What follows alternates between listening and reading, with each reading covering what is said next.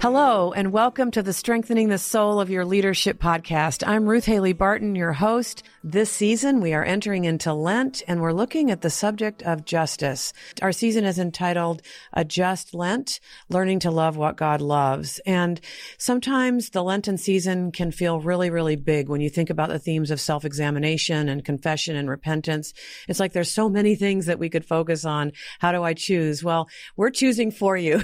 If you're with us this season, we're choosing for you, and we are choosing to look at issues of justice, how we might be complicit with injustice, if we have experienced injustice in our lives, how we might heal from the injustice that we've experienced. But we are really looking forward to bringing a spotlight to this subject of justice. And we feel like Lent is the perfect season to take a journey together into the topic of justice. We are loosely basing our time together on an IVP resource called A Just Passion, a 6-week Lenten journey. And we will be talking with many of the authors who contributed to this work, as well as friends and alumni of the Transforming Center. So we are looking forward to journeying with you during this Lenten season. If it feels like it would be supportive to you, you can still order the book, A Just Passion, a 6-week Lenten journey. And if you join us on Patreon, you can also receive guidance with some reflection questions and lectionary readings throughout the season. As we begin this season, I want to read from the introduction of this little book that we're tracking along with for the season. In the introduction, it says that Lent is an ideal time to explore what it means to love the justice of the Lord, and to consider whether there is any injustice in the way we live.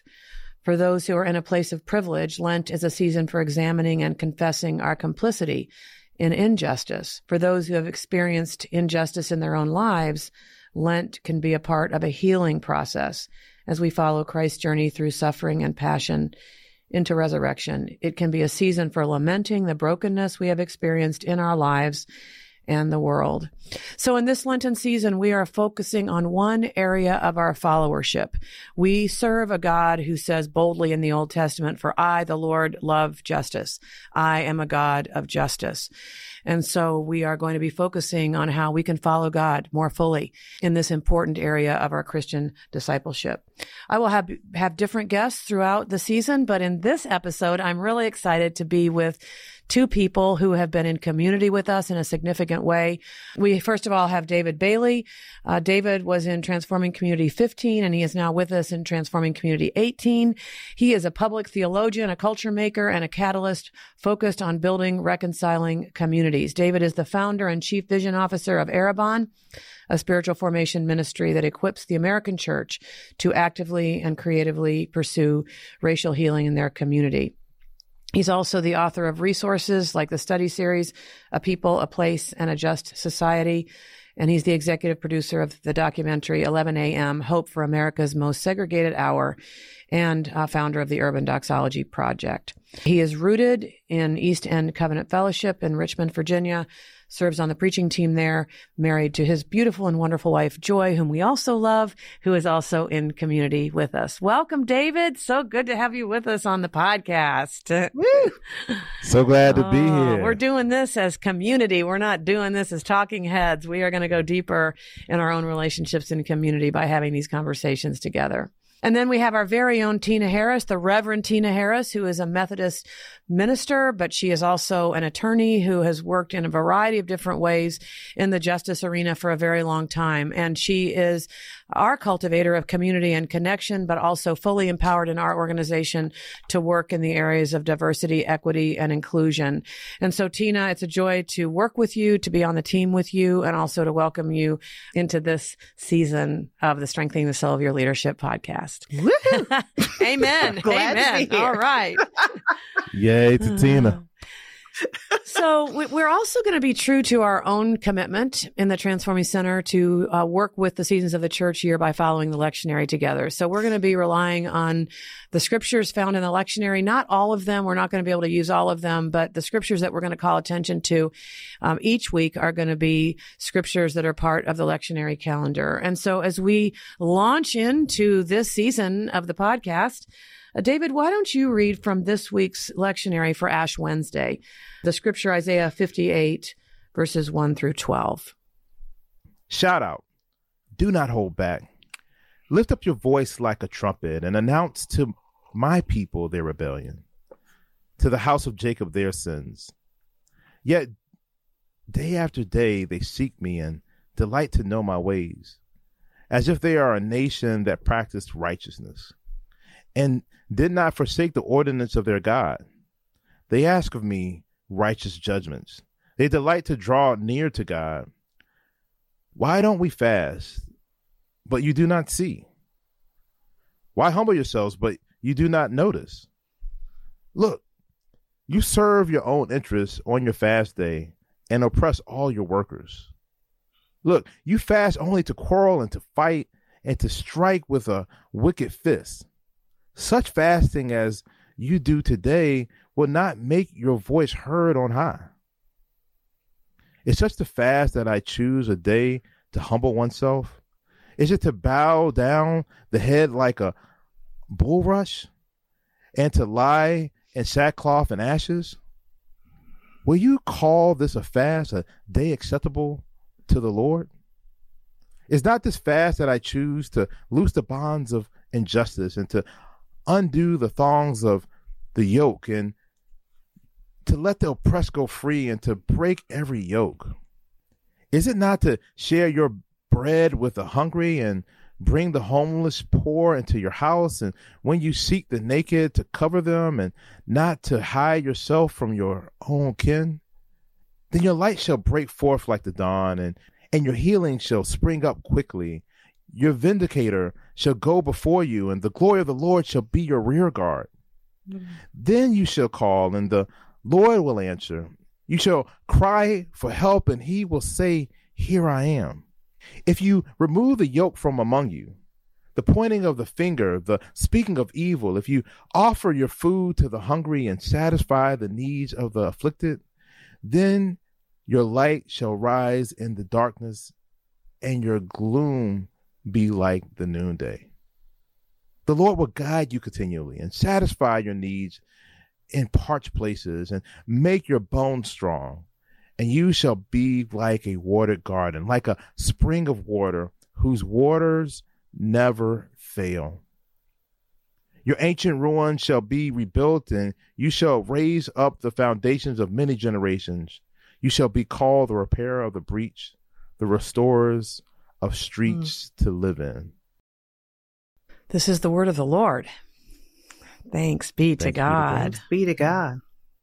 Wow. Well, as you were reading, David, I was reminded that this episode is for Ash Wednesday, and that phrase, a day to humble oneself. You know, that Ash Wednesday, as much as any of the other days, is a day to humble ourselves. And we do that by often, going to a church service or going to a priest and having them place the ashes on our heads as a way of reminding ourselves of how humble and how close to the earth we really are. And so I just wanted to mention that Ash Wednesday is one of the days in which we can humble ourselves in a very striking way by entering into some of the rituals that the church provides for us. But I also know that Isaiah 58 is a really important passage to you, David, and that some of the things that you've done and brought forth in your life have come as a response to this passage. So I wondered if you could just connect the dots between Isaiah 58 and your own vocation and some of the things that you're about in your life, because I know this is an important passage to you.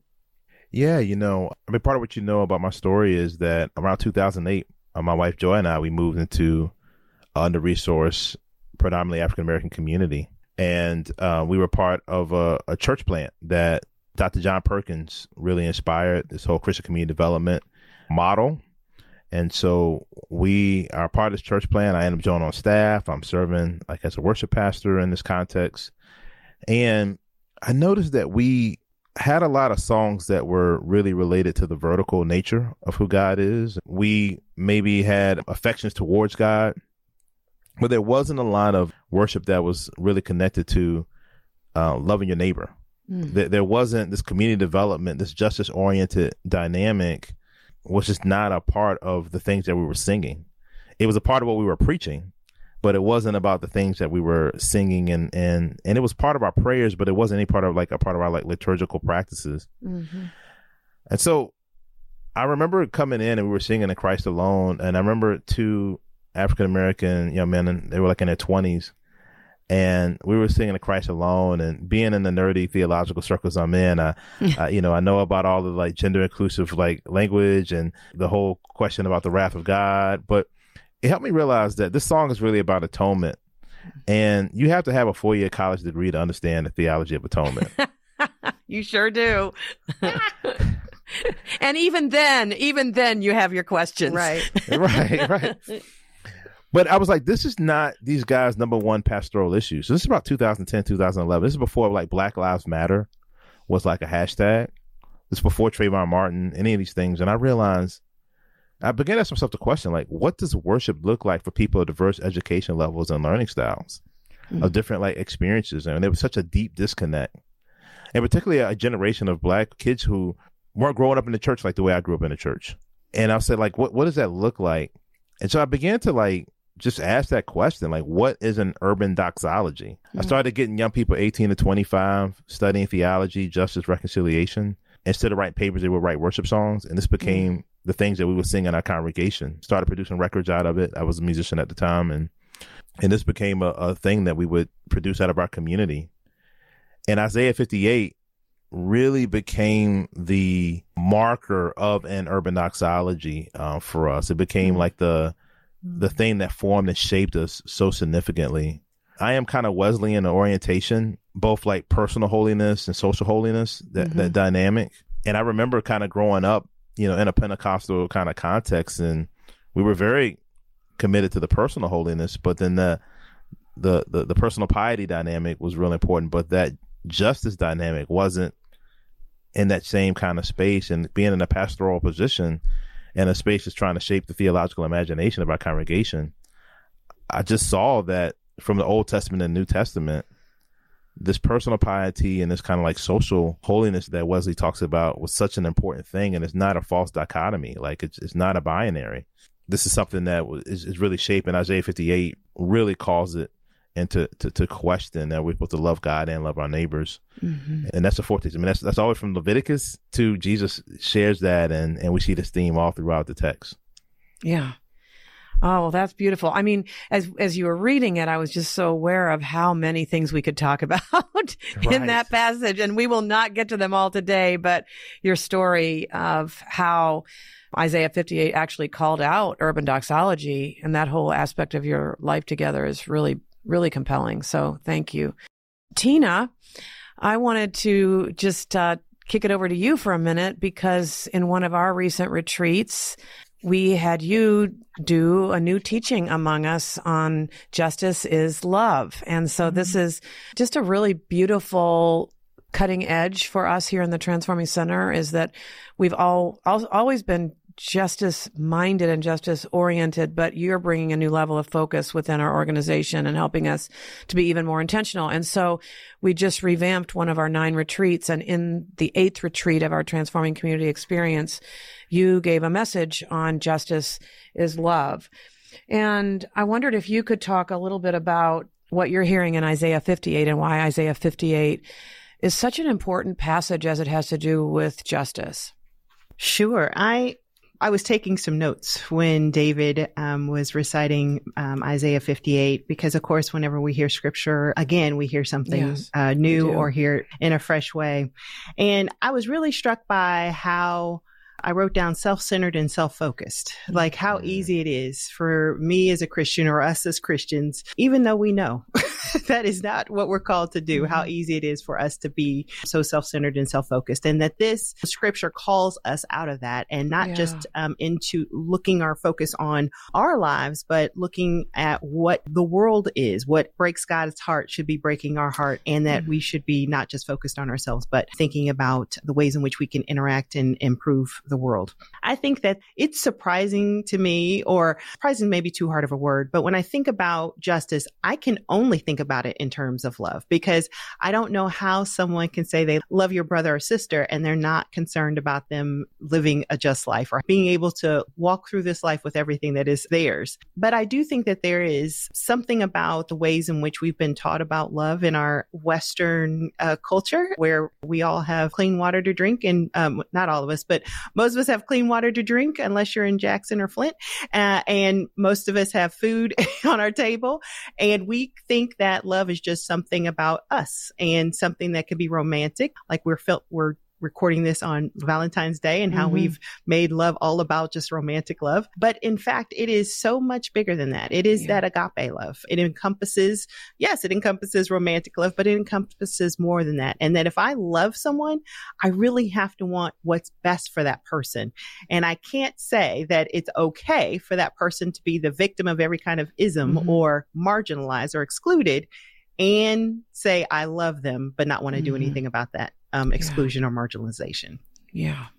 Well, I remember that in the teaching that you gave to us, one of the things that you did that was really powerful was that you invited us to name the isms. You know, you invited us to name areas where there is injustice in our world and to actually share our personal response to some of these injustices. And you actually invited us to identify which was the one we had the hardest time relating to and things like that. But I thought that was such a helpful exercise. And so I wondered, as we get this season kicked off, if you wouldn't mind or with the three of us could just go through some of the places, some of the areas in our world where injustice is prevailing, you know, at this moment, and where justice needs to be brought, because we're not going to be able to deal with all the individual issues in this season, but everything that we say about justice, we want to have applied to across the board, you know, to these areas of injustice where actual people, actual human beings that we're called to love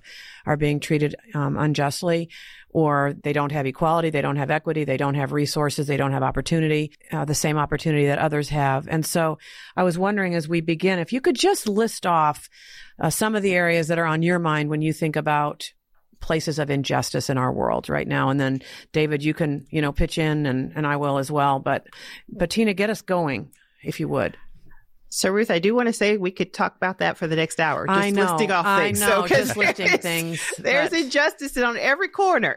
Yeah. So, say it, sister. Say it. No, I'm just saying, like, you know, it depends on how you look at it. So there's many issues, and we won't be able to mention all of them. But the top of my mind are, of course, I'm an African-American woman. So I would be remiss if I did not talk about racism and gender inequality. Misogyny are all some things in which we have justice issues in the church and outside of the church. There are also things like hunger in America is a justice issue. Those who are unhoused is a justice issue. The ways in which we treat those that are unhoused and our housing system, that is all justice. The fact that we don't have enough affordable housing and that we don't have a living wage for a lot of the places in our country. Those are all just a few of the justice issues that rile me up. I mean, I'll pick up. I think one of the biggest civil rights issues that we're dealing with now is the fact that your zip code can determine your educational opportunities. Right. Even if you're in the same city or same county, because it's tied to home values. And so this is something that we know. And those of us who have choices, we choose to buy a house where the zip code is great and don't think about those who can't afford to buy a house where the zip code is not great. And then we oftentimes don't even move our public officials to at least make sure there's equal educational opportunities across the various zip codes. So, I mean, that's a big one, a huge one for me. Well, and I'll tie back into that, David, that also ties to voting, right? When we think about the ways in which there's been almost a really intentional affront on voting rights, even in 2022 and 2023, which is ridiculous. But that really impacts so many different justice issues. And that connects to like health outcomes. Amen. That connects to the probability of folks like going to prison. It's also connected to whether or not you get a military recruiter to come to your school or a college recruiter to come to your school. And so these, you know, these are just very systemically like challenging things that, you know, when I read Isaiah 58 and I see how they just kind of miss things, like I don't think they were like egregious people, like, you know, like in a way that we would be like, I know those people are doing bad. I think they were just like us, that were just kind of going about our daily business and being as kind of personally pious as we know how to be. And then there's just like deep injustice that's happening. We talk a lot around here about ableism, the fact that those who have physical challenges often experience injustice and discrimination. Ageism, discriminating against people because of their age. Let's keep going. What else? Well, you know, your zip codes say a lot. I already mentioned Flint, Michigan still doesn't have drinking water. I mean, that's unacceptable. It's completely unacceptable. And thinking about how that's going to impact generations. And that is really something that I don't even think we understand the impact of that. For our brothers and sisters who are LGBTQIA+, there are many issues surrounding that.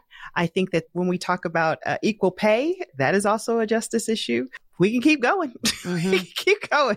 David, do you have anything else you want to throw in? I mean, I do think that when you look at Leviticus, healthcare was a really important thing. That's a big justice issue, that healthcare is just not affordable. Amen. And it's so market driven, and the pharmacy, the insurance company, and the medical providers are all in bed with each other and lobbying. I think our lobbying system is very unjust. We make laws not necessarily because they're right, but because somebody, lobbied to make sure they got what they wanted. And then I think just you could be wealthy and guilty, or innocent and poor, and get very different results in the actual justice system. And so there's just a lot of economic inequality that the scripture speaks about, like having just scales.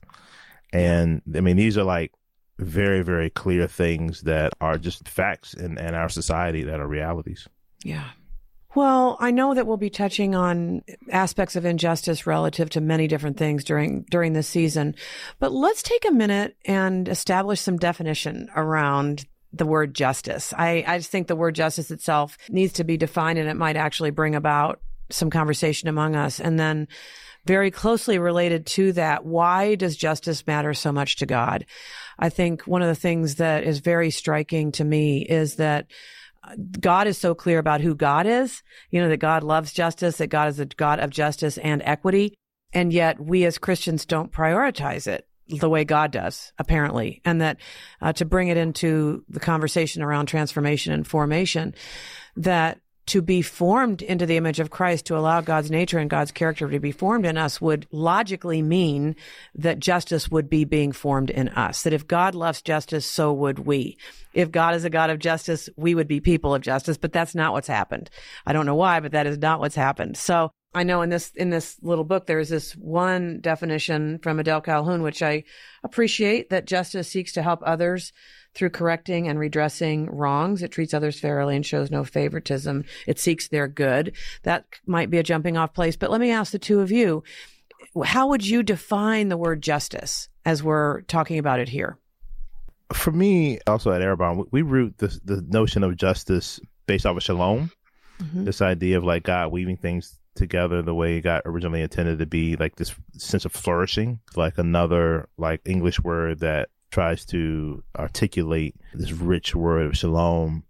And I think that shalom, we initially see shalom in Genesis 1 and 2, where everybody's made in the image of God. And it wasn't just the Jewish people were made in the image of God, the way some sacred texts work, whatever ethnic group is there, they're the ones that, are God's favorite. But it's just all of humanity was made in the image of God. All of humanity was reflecting this creative nature of who God is, and I had the right to both cultivate the land, to work, to bring fruit, to cultivate goodness.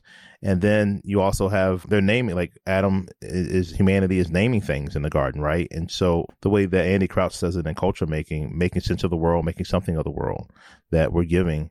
And so that is pre-fall, pre-sin flourishing. And so I think that's a baseline that needs to happen. And then I think once sin gets into the world, I'm kind of a little bit of Luther in the sense of kind of a two kingdom, or a little bit of Anabaptist in the sense that there is this kingdoms of this world and there's the kingdom of God.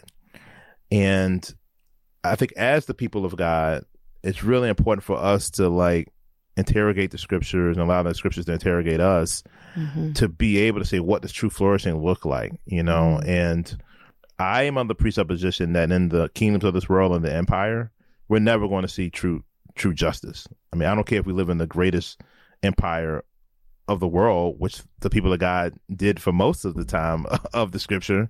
They never were deceived in thinking that was going to be a just place. They never thought Rome or Babylon or Syria or Egypt was going to be a just place for them. And they weren't a place where they're going to experience shalom.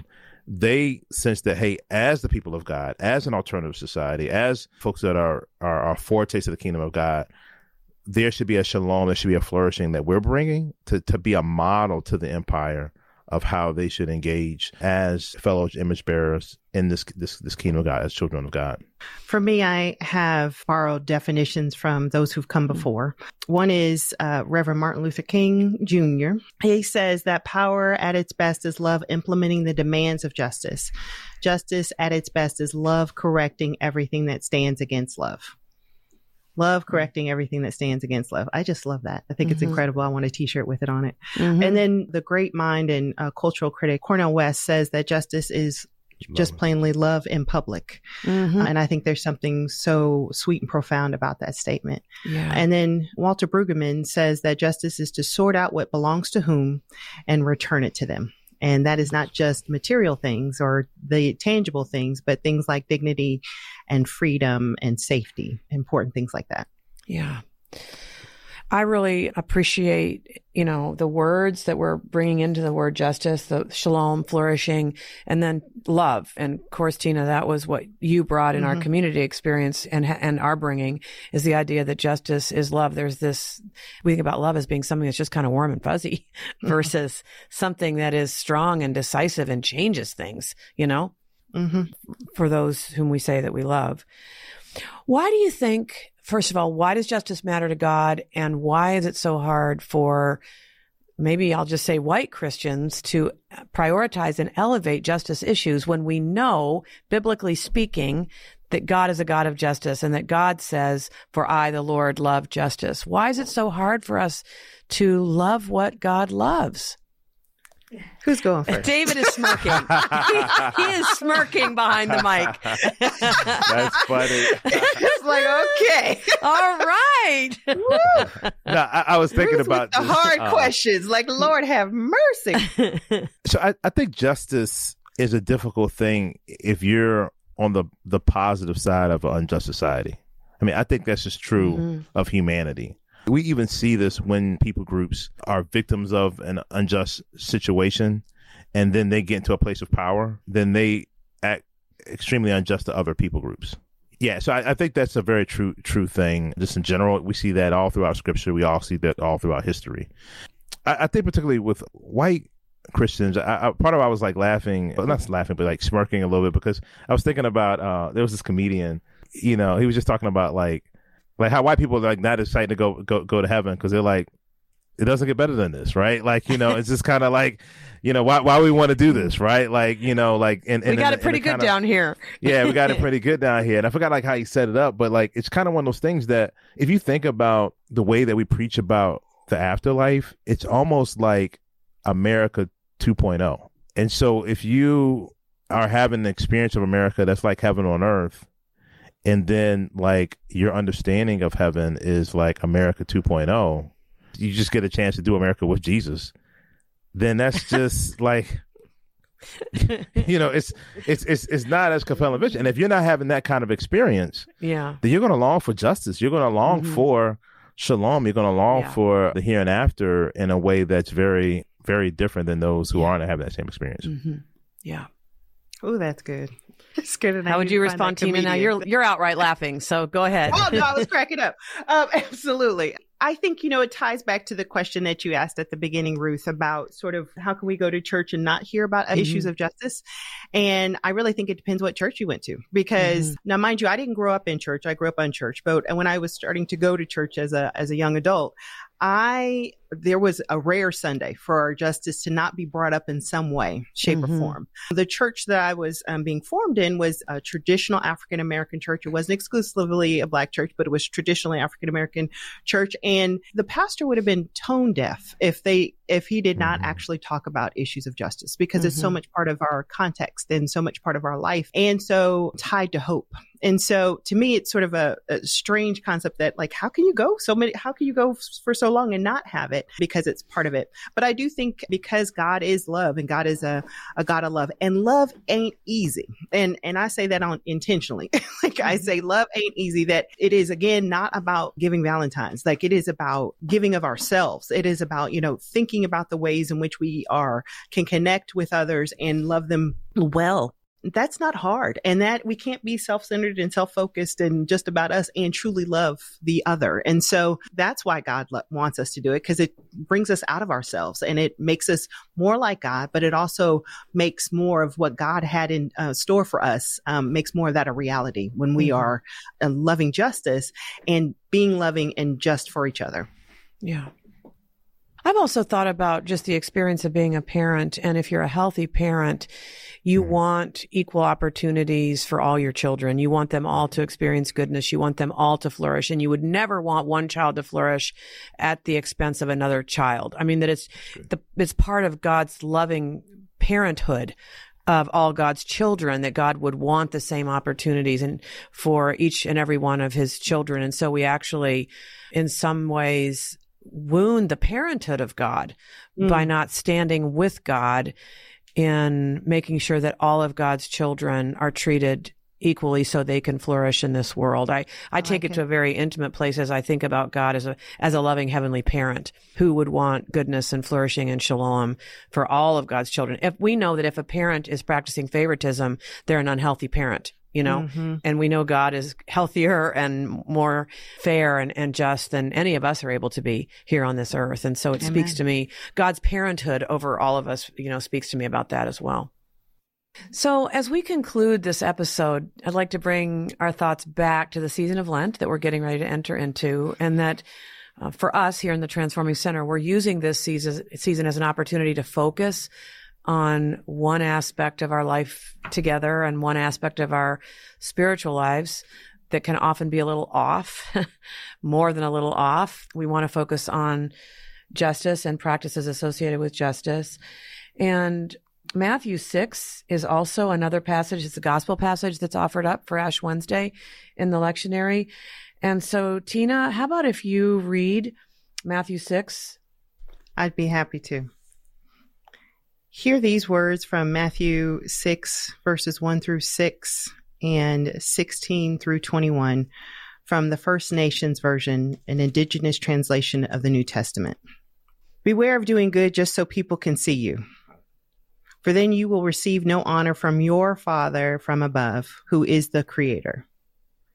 When we give gifts to the poor and do good things for others, do not brag about it on the village pathways or in the gathering houses, like those who put on a false face, pretending to be something they are not.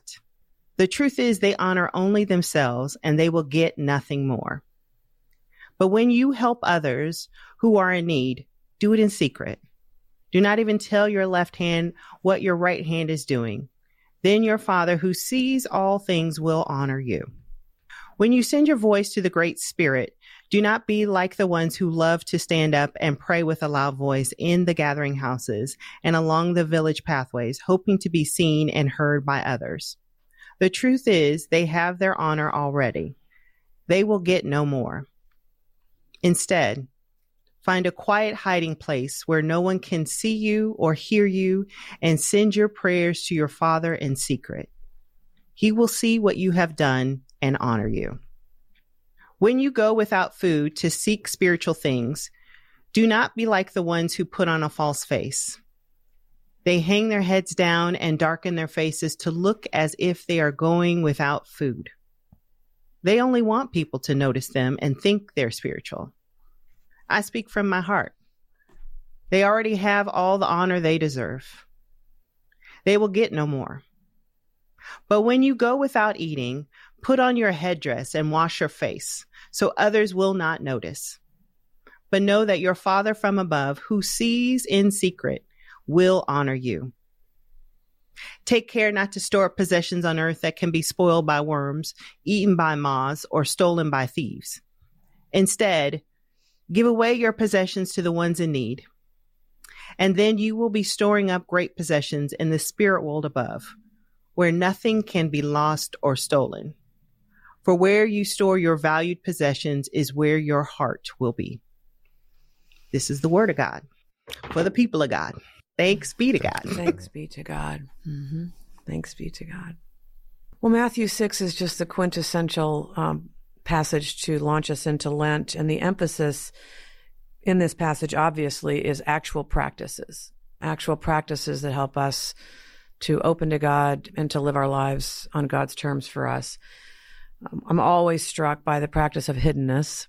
And hiddenness is a practice where for 6 weeks in Lent, we might determine how does God want me to practice, but do it in a hidden way so that I'm not drawing attention to myself. And I think that practice of hiddenness has become more and more challenging in our social media laden society where virtue signaling has become a thing that we do, that proud humility or whatever it is. Mm-hmm. And so I'm thinking about hiddenness a lot as I hear that passage, that virtue signaling, especially as it has to do with justice, is something that's prevalent these days. We all want to look woke, we all want to look like we're on the right side of the equation now. But I wonder also, as we do enter into Lent, willing to focus on justice issues, what would a Lenten practice be for those of us who really want to commit to utilizing Lent in this season as an opportunity to become more just and to become more honest about injustice and to do self-examination and repentance and confession? How can we approach Lent with concrete practices that enable us to confront injustice in our life together? Ruth, your question and this scripture reminds me of shortly after the murder of George Floyd. There was a day where on Instagram, people put a black box on their profile to show sort of solidarity and that they thought this was wrong. And then there was also, I had a flood in my email inbox of different corporations saying how important diversity was to them. And that was just literally probably for a month that was happening. But yet 2 years later, there hasn't been those same people, and not all of them, but some of them have moved on to something else, that there is the sound of crickets for some of those corporations now, and that there hasn't been any real systemic change in sort of leadership or hiring practices or anything along those lines. And so to me, that was just they were doing what they felt they needed to do at the time, but it wasn't a real change. It wasn't something that was important where they wanted to pursue it for the rest of their life is the wrong word, but for the rest of their time, because it's only 2 years later and they've changed their story. And so that makes me think that one of the practices that we can do during this time of Lent is to get educated on the particular justice issue that comes to mind. And I'm talking about read the books, listen to the TED Talks, go to other churches and go to worship in different places, invite friends out for dinner. And if these are friends you never talk about race, don't start talking about race all of a sudden during this time. But if there are people you've started these conversations, continue these conversations and go deeper, because everyone can have the opportunity to learn and to grow and to understand various justice issues. The list that we mentioned earlier, and again, that wasn't everything. I am certain there was something on that list that everybody's thinking, why is that a justice issue? Or how is the environment a justice issue? Or there could be something there. So this could be the real time where people could spend the time to get educated, and so they could understand why it's important. And then it won't be just a fleeting thing to them. Mm-hmm. They'll really want to pursue it, and not just past the neck for the next 40 days, but pursue it prayerfully as part of their discipleship journey for the rest of their lives. Ooh, excellent. And that'll take some time. That'll take some clearing out of the schedule and really creating time and space in your Lenten season for getting educated on an area of injustice that you know God is calling you to. I love that. That's really practical, really concrete. What do you have, David, that is in your hearts for us right now about how we can use Lent in an intentional way towards justice? Yeah, I was thinking about it as I listened to you, Tina. A friend of mine calls, like, when people feel like they're doing their justice work through social media, he calls it social slacktivism. That's fantastic. I'm going to use that. So there's a lot of corporations that did a lot of like social slacktivism, but then also with us in general. I think my invitation would be the invitation of proximity. And Amen. Every time the scripture is talking about engaging with the poor, it's not in the context of getting on a plane and going on a mission trip. And I think that there tends to be something that awakens, particularly those of us who are in a privileged situation, economic situation. We are oftentimes the people who negotiate the terms of how we engage with those who are less economically privileged than we are. And I think what happens when we go on the mission trip, there's a part of our spirituality that awakens when we get in proximity with the vulnerable, the poor. It helps us see our own vulnerability. It helps us to see the joy that can come out in the midst of this brokenness that's happening in this space. And there's just something that is really hard to be a biblical Christian when give us our daily bread is a theological concept and not a real lived reality. Right. Mm-hmm. So, a gift for me has been when my wife and I moved into a poor, under-resourced community, a community that didn't have a new school built for 45 years. And they started to build the city jail before they built the new school. And that the middle school is on top of where the city jail is. And so you look out the window and you're looking at that. I mean, that would never happen in a resource suburban community. And on the other side of that is where the city dump is. And so, we live in a community that was experiencing a ton of systemic injustice. And by living and being in proximity to this systemic injustice and just seeing, it's made me cry out to God in ways that I just didn't have to do that growing up in the suburbs. I think in different ways. Even though I went to church in a under-resourced community church, but when that became my neighborhood, that's a different space. Now, because of gentrification, I live in a neighborhood with a pickleball court, and so I now live in a rich white neighborhood. So it's like, and I didn't move. So even for me, I'm having to figure out, hey, how can I be more proximate and think in ways? And I think that is a spiritual practice. Doing the work of justice in silence is a spiritual practice. And so it's called loving your neighbor as yourself. You see that in the story of the Good Samaritan. What I would say is try to get in proximity with the vulnerable. And that's not the same as reading a book. Like Amen. Information and formation is different. Like I am saying that hey, it's very great to educate yourself before you kind of go into a situation, but don't consider that being the work. Amen. Like learning is not the work. Like actually doing things to empower vulnerable people groups is actually doing the work, and to understand that that's a really core part of your spiritual practice, because it puts us in a situation where we don't have to be in control anymore. Amen. And it allows God to be at work in our lives in ways that we're not controlling.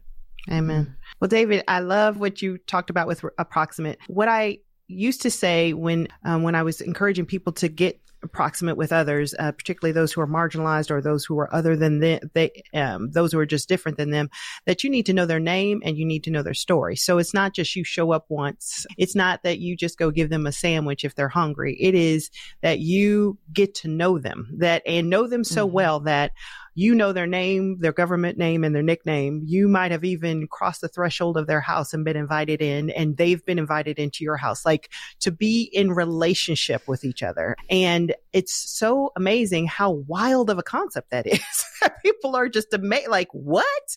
But yet, how else are we going to build relationships? How else are we really going to know? Because I totally agree with you. I think it's incredibly important, because otherwise we'll just use stereotypes or what the media has told us in order to think about who another group is.